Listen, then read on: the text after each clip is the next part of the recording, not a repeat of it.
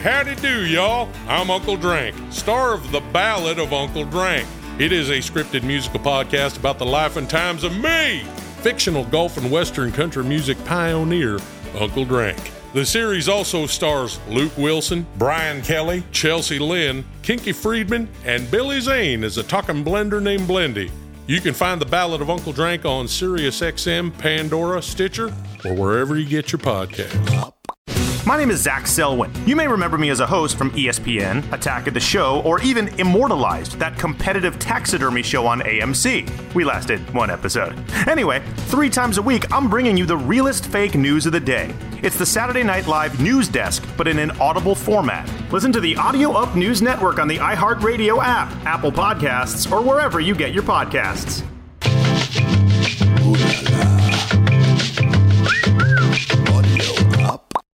Hi, I'm Jingle Jared. In my former occupation, I was the biggest jingle writer of all time. Now, I'm looking for a new job, speaking to every entrepreneur that I can find so I can find out what it's like to transition from one career to another. All of this expert advice has become the bedrock for a podcast I'm calling Occupational Therapy. Listen on the iHeartRadio app, Apple Podcasts, or wherever you get your podcasts. Ooh la la.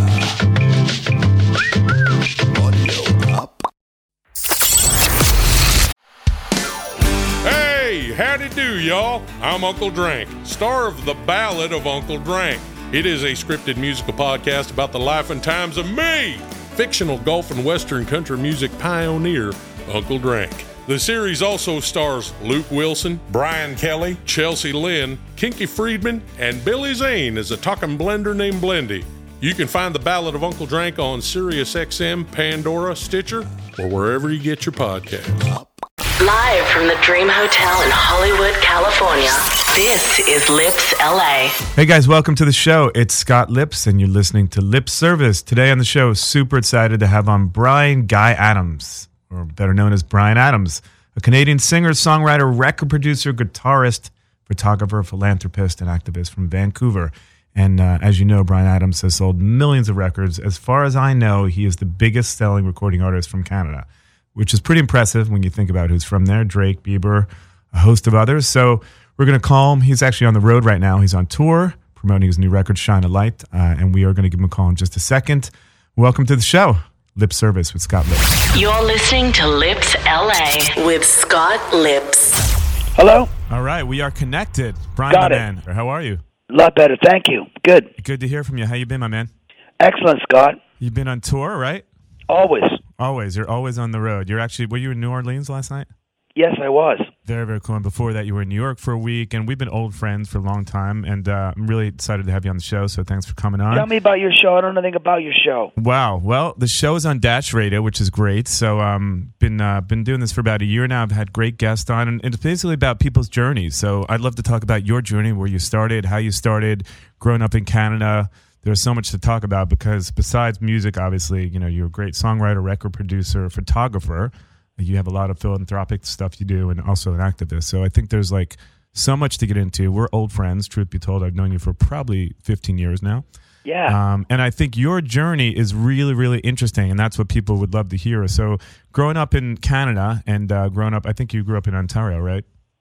I grew up all over the world. My father was a diplomat for the Canadian Embassy, and we traveled all over the world pretty much until I was the age of 13.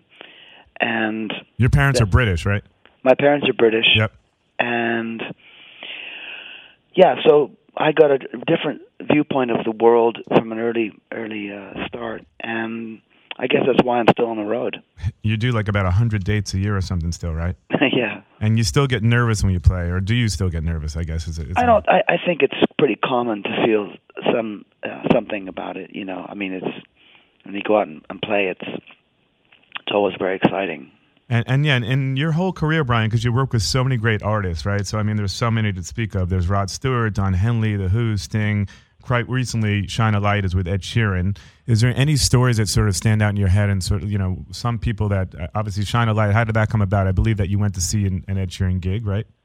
Yeah, I met Ed we were both playing in Dublin on consecutive nights, and I went to see his show, and we met up and just stayed stayed in contact, and I had a song idea which I thought was pretty good, and I sent it to him and said, "Do you want to help me out with this?" And he said, "Yeah." So, I mean, but, you know, in terms of standout things, I mean, obviously, anytime you work with somebody that you admire, and it's always a standout. So any of the artists you mentioned, and you didn't mention Tina Turner, which was one of my favorite moments ever. Yeah, tell me about that, because you guys worked together quite some time ago. I mean, I don't even know where to start. I mean, I was a fan, and we used to go and see her in the clubs. She used to play gay clubs back in the early 80s and late 70s, and I used to go and see her, and I was just a fan. And so when it came down to making I had a friend who was a producer called Carter. He was producing Private Dancer, and he called me and said, "Look, do you want to give a song to Tina? Do you have a song?" I said, "Wow, I'm in the middle of making this album called Reckless. I can't right now, but maybe Tina would like to come and sing on one of my songs." Never heard anything more about it, and then I heard she was coming to Vancouver as the support act for Lionel Richie. Amazing. And and I reached out again, this time to her manager, Roger Davies, and I got an immediate response back saying Tina would love to do it. And so from then on, it was just, you know, roller coaster. Because, you know, if you've ever seen anything of Tina, or if you know Tina, it's extraordinary. And when I can distinctly remember after recording "It's Only Love" with her in the studio, and after she left, I just looked around the room and I was like, "Can you just play that back? I want to make sure that we really heard that," because it was so exciting and so extraordinary.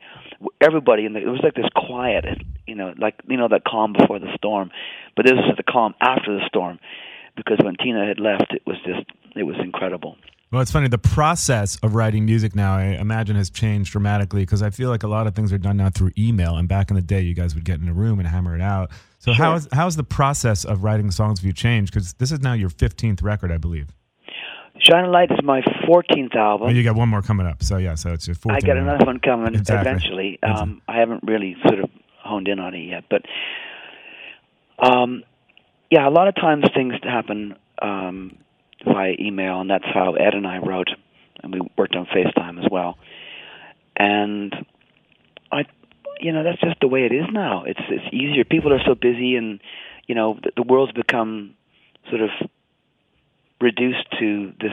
It doesn't really, even though we're in this massive globe, there's it's easy to connect with people. Yeah, via email. No matter where you are. I mean, where are you right now? I'm actually in LA, but I mean, that's the process of writing music too. Do you feel like it's actually more advantageous to be in the room with someone, or can it all be done through email? Is it sort of an easier process? You know what? It's always better when you sit face to face, and things happen when you work it out. But not to say that both things can't work, and I've made both things work. And is there a story behind Shine a Light? Because that is the record that you're on the road now promoting. Well, the original idea came from last summer when I was taking care of my parents, which both had gone into hospital. My parents are older now. I lost my dad, and my mom still, she made it through, thankfully. Oh, sorry about that. Yeah. That's all right. It's just life. Yeah. And, but thank you. When you say goodbye to your parents, is quite hard, and so it was just like an idea as sort of a farewell to them. The idea of an homage, almost, right? Just something to. What do you say? Yeah, what do you say? Sure. And the idea of Shine a Light everywhere you go, with everyone you know. I just thought that was such a beautiful idea, because even if they're not there, they have shined their light on you. And so, I don't know, I thought it was a good idea. Anyway, so when I played it for Ed, I didn't tell him that right away, but I did eventually. And that's in the middle eight of the song. It sort of culminates lyrically there. It's great. I mean, I feel like your music has touched so many people. There's a sort of a message of positivity surrounding it. I don't know how many functions I've been at where I've heard your songs, and there's some of them, it's got to feel good when you're, people are using that as their song that they get married to, and sort of their whole life is sort of based on they pick your song to be the one that they walk down the aisle to, because obviously I feel like there's countless songs that you have. I was listening to your catalog the other day. I mean, you have so many hits, so congrats on such an illustrious career. And also, obviously, we should talk about the fact that you're a photographer and have been for many, many years. You've shot everyone from the Queen to Kate Moss. You put out, numerous books. And what's your connection? Obviously, you and I connected also on a fashion level. So I feel like, photography is probably as big a passion for you. I mean, am I correct to say that, as music? Sure. I mean, it's just, you basically have the ability to connect on so many levels as an artist, and whether that's a collaboration with somebody else or if it's like you work with different people. In my case, sometimes I just like to do things myself, so I would just I got into photography really as a way of just an extra sort of creative thing that I was doing. Sometimes sort of doing mock-ups for my own album covers and ideas. And I was, I started quite early in the 80s for me, because I was sort of documenting my work when I was making my records, but I never really considered that my photographs, were good enough. You know what I mean? Now you've gone on to do guest campaigns to many other campaigns, and even, as I said, shooting the Queen. So what's that like when you get the phone call and your agent is like, hey, I have this gig for you, Brian, you're going to shoot the Queen? I mean, you've got to be a little bit like, all right, how long do I have, right? It's like, right. You probably got, 10 minutes with her or something? Less, 5 minutes. Yeah. Right. I mean, but all those kind of things are really exciting, and it comes from being at the right place at the right time, I think. But no, I really enjoy working as a photographer as much as a musician. And a lot of people don't know you have a magazine, and also you're putting out books. There's a book you just put out called Homeless. Yeah. So definitely want to talk about that for a moment. You were working on that book for about 10 years, and it's also an exhibition, right? Yeah, it's. I started doing it. Do you know Trudy Styler? Yeah, of course. She's Sting's wife. Yep. And she'd asked me if I would get involved with the Big Issue in London, which is a magazine for which they publish to help homeless people. And I thought, yeah, definitely I'll do that, because you see people on the street all the time selling the magazine, and I thought it was a great thing. And after I did my first session with it and working with the people in the magazine, I really liked them, and so I continued to keep a dialogue with them, and I did a series of portraits over a number of years of different people, different vendors that sell the magazine on the street, and I've just released a book of it, and it's an amazing thing to see the journey that people go through, and what brings them to the point of homelessness. Yeah. And everybody has a different story. And I imagine some of the proceeds were obviously donated to that too, right? So entirely. Yeah. All the proceeds go to the Big Issue Foundation. And there's an exhibition that accompanied that too? Yeah, I have a sort of ongoing exhibition which travels from different galleries to museums, and as my sort of catalog of photographs expands, I put different things together. There's a series of portraits also of wounded soldiers coming back from Iraq and Afghanistan, from another book I did called Wounded: The Legacy of War. And so sometimes the human plight is something that is nice to capture, aside from just doing fashion and celebrity things. Definitely, and giving back to the community. It's actually really, really great that you do that. It's awesome. And well, so I think in terms of photography, I think that, it isn't always about having hair and makeup. It's about just people as they are, as interesting. And when you were approaching homeless people to shoot them on the street, there, was in London mostly, or was it all over the place? Entirely. So did they know who you were? It was sort of just they did, okay. And were they fairly easy to photograph and very amenable to that? Sweet. Yeah. I mean, really sweet. That's great. Everybody was really sweet. That's awesome. So yeah, we definitely picked that book up for sure. I want to talk about some of your favorite songs. My favorite songs, actually, of yours. When You're Gone. And the story behind that, I was watching some YouTube clips recently when you were bringing some people up to sing that song. Such a great song. So where were you when you wrote that song and you recorded it, and the story behind it? I wrote that song. Where was I wrote that song? I think it might have been in Jamaica. Was there something that inspired that story for you, and sort of how you came about to write that song? I wrote that song with a guy called Elliot Kennedy, and I'd written it for the album On a Day Like Today back in 1998, and it hadn't really been discussed on what we were going to do with the song. I just recorded it one day, and it turned out really well. And towards the end of the making an album, you remember making albums? Yeah, Scott? Yeah, back in the day. Back in the day, making people are albums. making singles now. Yeah. So I just remember that I decided that it would be nice to try and make it into a duet. And I originally approached Sheryl Crow, and that never happened. And then towards just the end of the mixing stage, I was in L.A., and I was getting into an elevator, and in walked Mel C from the Spice Girls.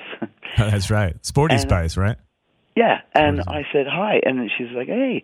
And we started talking and stayed in touch, and then I just thought, I wonder if she'd be up for doing it. It could be quite interesting, because she's got a good voice. And so I asked her, and she said, yeah. And so that's how that song came about. Amazing. I feel like a lot of your songs, when you're running into people, you go on backstage shows. I hear a lot of these stories because I was actually listening to some of your interviews recently. So even with Ed, right, you went to one of his shows, and then you guys worked on Shine a Light together. Just organically, it's great when those things come together like that. And so you're on the road, and let's talk about it a little bit. You've been a vegan for like 30 years, Brian, right? Yes. And so is it hard? I assume you guys have a chef on the road there, but is it hard? Because we know when you're on the road, it's really hard to eat healthy, right? So is it really hard for you to sort of keep up that lifestyle? If you hadn't had the chef, is it hard to be on the road and do that? Hold it. You're glamorizing this. First of all, when I became a vegan, I never even, the word didn't exist, okay? So this was 30 years ago, right? Yeah, it was just vegetarian. And I used to have huge arguments with people about, vegetarian, what was vegetarian? Vegetarian apparently means you can still eat dairy. I still don't understand that. But, yeah. But the idea was that I was just off all animal products. And when I was at the time I was doing it, I started working with Mutt Lange, who's a record producer, and he was also a vegetarian. And so the two of us we didn't have a chef. The two of us would just work on. We were working on music and writing songs together, and I became the chef. Right, that's great. And I became the chef for the band and the studio because at some point it was Keith, my guitar player, would come in, and it was just the three of us. And so I just got into the habit of making salads and cooking jacket potatoes, and or baked potatoes. And so that was kind of our diet. That fruit salads, baked potatoes, and carrot juice. Because you grew up with British parents where everything was from a can, more or less, right? So now... But that's right, yeah. If you were brought up with British parents, you would know everything came from a can. Yeah. Especially back in the 70s and the 60s. There's just, And there wasn't the plethora of restaurants that there are now, obviously, to sort of cater to veganism. So that's why I love California, by the way. That's because it really was a sort of a forerunner in terms of bringing vegetarianism and veganism to the forefront. Definitely. So you don't feel like it's harder to sort of eat that way on the road, right? No. In fact, you can go anywhere now. I mean, I'm in Alabama at the moment, and there's like all kinds of restaurants you can go to and get things. And I love it now because one of the things that you associate with veganism is avocado. Right. And back in the 70s, I remember eating avocado on toast and thinking, oh, this is great. So, and now it's become such a thing, and they call it sort of the hipster lunch or his hipster breakfast to have avocado on toast. In fact, I've got two daughters, and that's one of their favorite things is having avocado on toast for breakfast. So I really... I think it's extraordinary how things have come about in 30 years. I love the fact that people are embracing it and it becomes more normal, and it's something that people totally accept now. Because I do recall when I became vegetarian / vegan that people would just like, even my band members are like, "Hey, have a hamburger, man. You're not getting any protein." But it's not true. And now I look at my band, and they're all same as me. They're all vegetarian. Amazing. Do you have a favorite vegan restaurant in LA? Have you been to Crossroads at all? I do. Like I have been there, and I like Real Food Daily. Oh, right. Sure. Good one. So, wonderful. It's great the world's changing. And, I don't know if it's going to totally impact the way, the amount of animals that are getting killed, because with every new person that's a vegan, there's, 1,000 people that are still eating fish and meat. So when you're traveling across the country, are there more and more, you think there are more and more places to eat vegan style? There is. Yeah. But here's a fact that's interesting. My daughters are under the age of 10. They're in a school with 500 children, and they're the only vegetarians in the whole school. That's pretty wild. So we got to change that. Well, it has to come from the parents. The parenting has to. But if you were brought up like I was, a completely different mindset of food, it's very hard to break that cycle unless you were in somehow influenced by something. And so you just do what you were brought up doing with your children. Definitely. And speaking of your kids, I remember you telling me a long time ago, you have to try the fatherhood thing because it'll change your life, and you would really enjoy it. And I said, listen, I would love to get to it if it works, if it's organic and it feels right. And I know you have an amazing relationship with your kids. And so when they get to see you perform, Brian, you're at Wembley or whatever it may be. I mean, did they realize up there, they're like, hey, that's Dad? Like, do they really, does it come, are they really, when after you play a gig and you're with them, are they like, hey, Dad, that was great? Or are they just sort of like, hey, Dad, I'm on to the next thing? I mean, how do they feel with seeing you up there performing? Because I think they saw you at Wembley even, right? Yeah. Well, it's hard to explain what's in their heads. I mean, but it's nice for them to know what I do, and so, if you're just hanging around at the house all day, that's what your impressions of your father is. But come and see me at work and get to see the other side.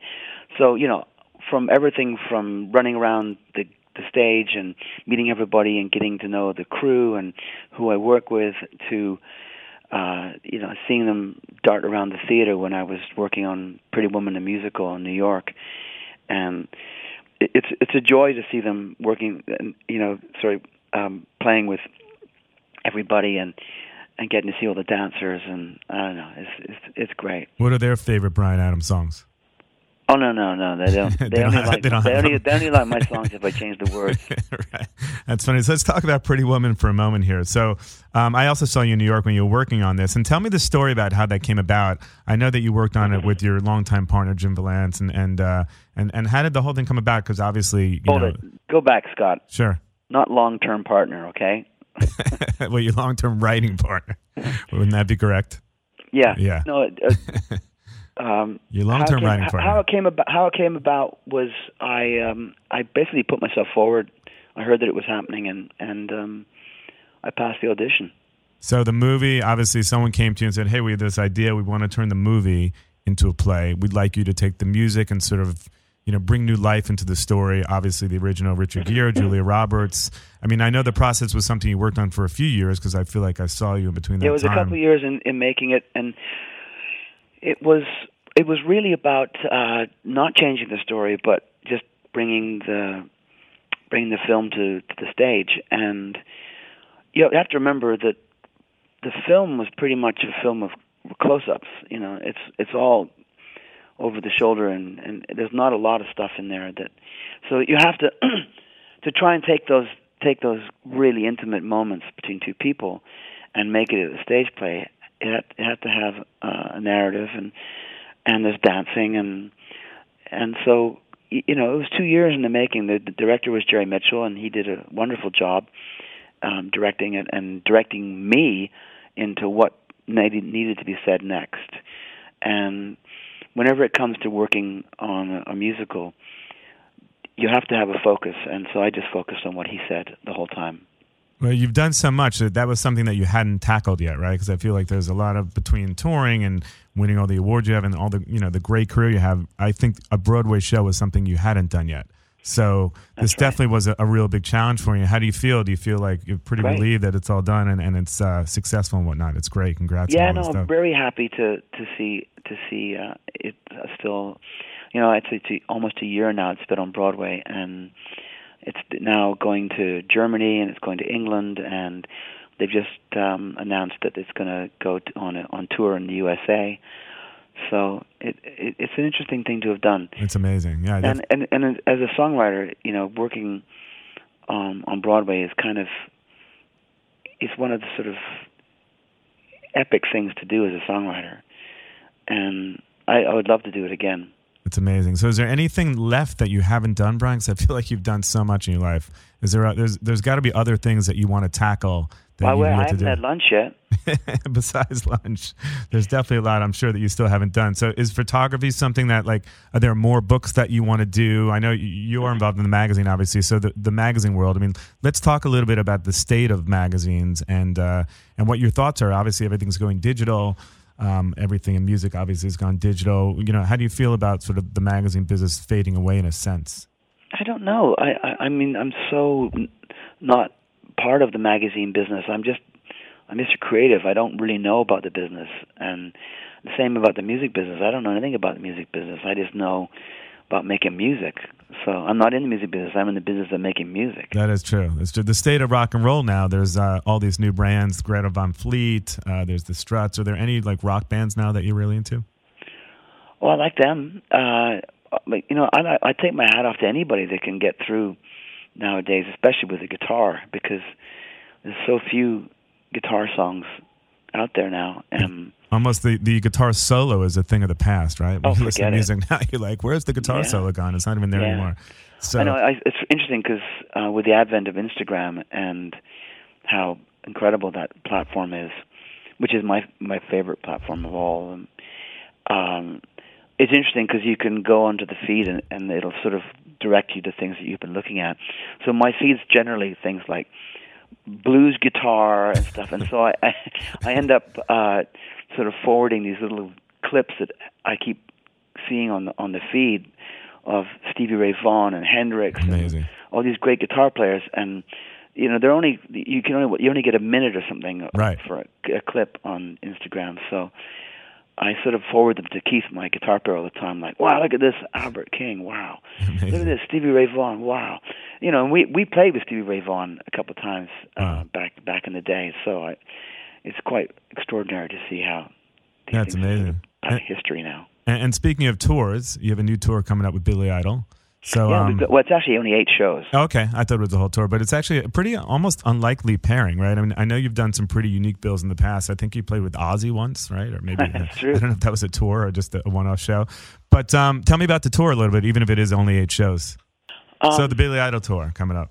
Billy and I had played in some shows together in festivals in Europe a couple of years ago, and I've always loved Billy's music, and so we hung out a bit, and Steve Stevens as well. And when it came time to doing this summer tour, I suggested to my agent that it would be great to see if Billy would come out and do it with us as well, because it'd be a great package, great rockin' package.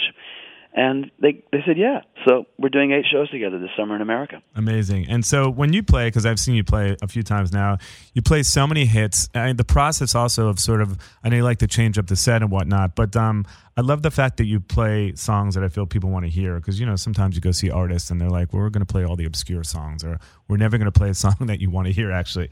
But I feel like you're still super inspired to play the songs that people love to hear. And how do you pick your sets every night? Like, how does that process go? Well, you play the songs people want to hear, the songs that you like playing, and that's it. It's pretty simple. You sort of feed off what the audience, Yeah, I do a request moment too. Oh, cool. So that, give me throw some oddballs at me, and I play a bit of those. This is like after 14 albums, it's you can't remember all of them. Was it hard to pick for the greatest hits package? You can't do them all either. Yeah, was it hard to pick for the greatest hits package that you put out? No, it wasn't. No, it's easy. That's the easy bit. It's easy to pick the big songs. It's what to put in between, and what keeps the show interesting. So definitely. And another song I wanted to ask you about too, Somebody, because I want to jump to Somebody in quite a bit and just play the song. So what's the story behind that? Where were you? What was it? I wrote that song in Vancouver with Jim Valance, and I was thinking about Nile Rodgers and the guitar player from Chic, and I was thinking maybe to ask Nile to produce my album at the time, or maybe get involved in some way. So I wanted to write a song that had a groovy guitar part, and so that's why that has that nice guitar in that record. In the end, that never happened. I just produced the record with Bob Clearmountain, but my inspiration was Nile. Oh, amazing. Great. So what's next for you next year and this year, obviously, coming up?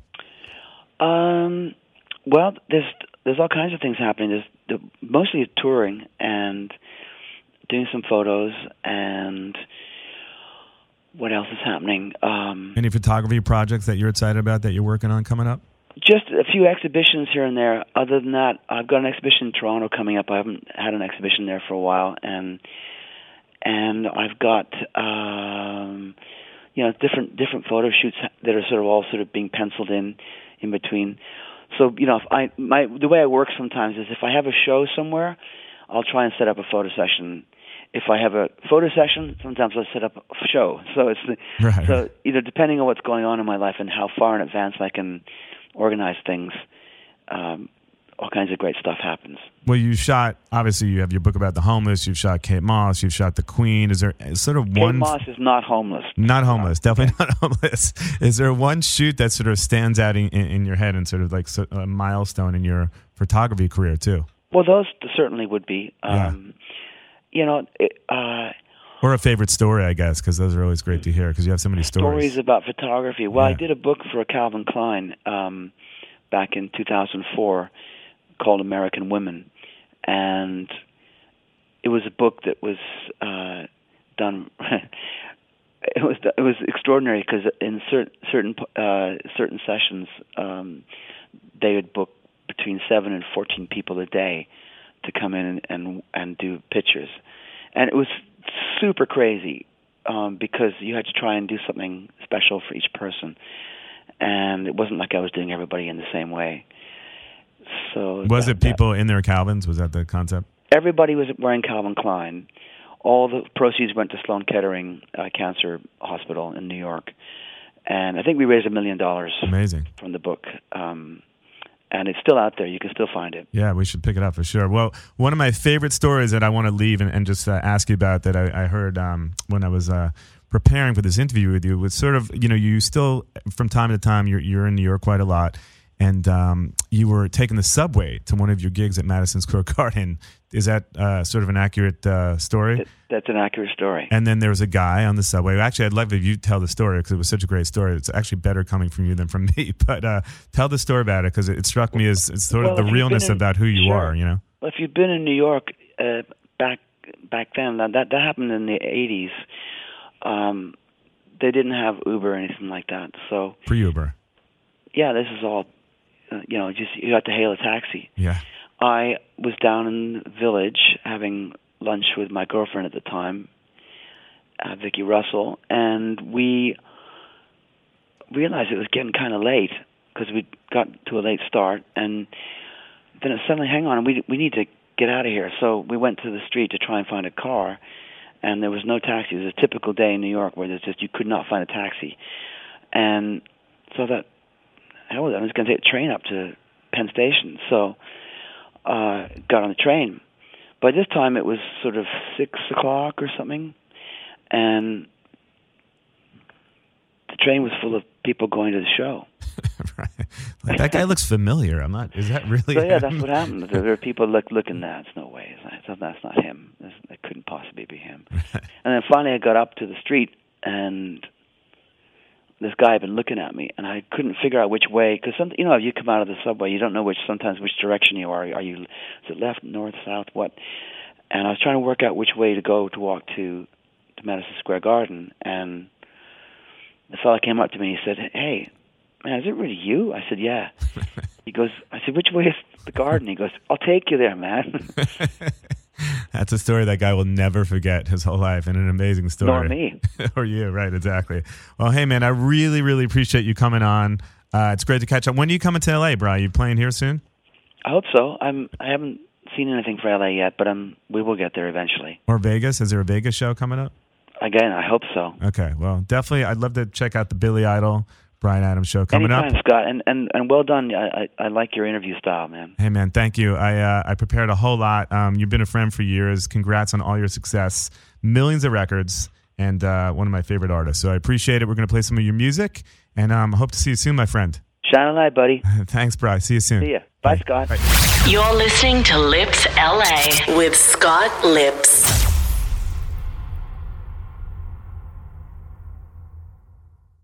Well, hey there. Hey, Dennis Quaid is here. That's right. And guess what? I have a podcast. It's called The Denisance, and I think you should listen. I'm having some really cool conversations with some really interesting people like music legend Billy Ray Cyrus, housewife of Beverly Hills Garcelle Bouvet, and many, many more.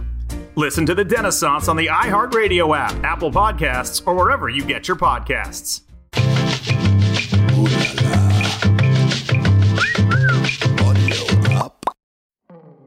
Hey, Dennis Quaid here, and I want to tell you about the Orange Tree. Now, I have recently started a podcast network called Audio Up, and much as I prepare for movie roles, I've been researching the podcast landscape and listening to hundreds of podcasts. One in particular stopped me in my tracks. The Orange Tree. It's a true crime podcast series told with such authenticity and care by Haley Butler and Tinu Thomas, two journalists who were University of Texas students when they started reporting on the story. It's about the 2005 murder of a young woman named Jennifer Cave near the University of Texas at Austin campus. What struck me most was the thorough examination of the case and the exclusive access granted to these two young reporters. What makes this true crime story so unique is their perspective. They're two young women who are the same age as Jennifer Cave and at very similar points in their lives. The Orange Tree is engaging, it's thoughtful, and really, really powerful. Take a listen to The Orange Tree on Apple Podcasts, Spotify, Stitcher, or wherever you listen to podcasts today.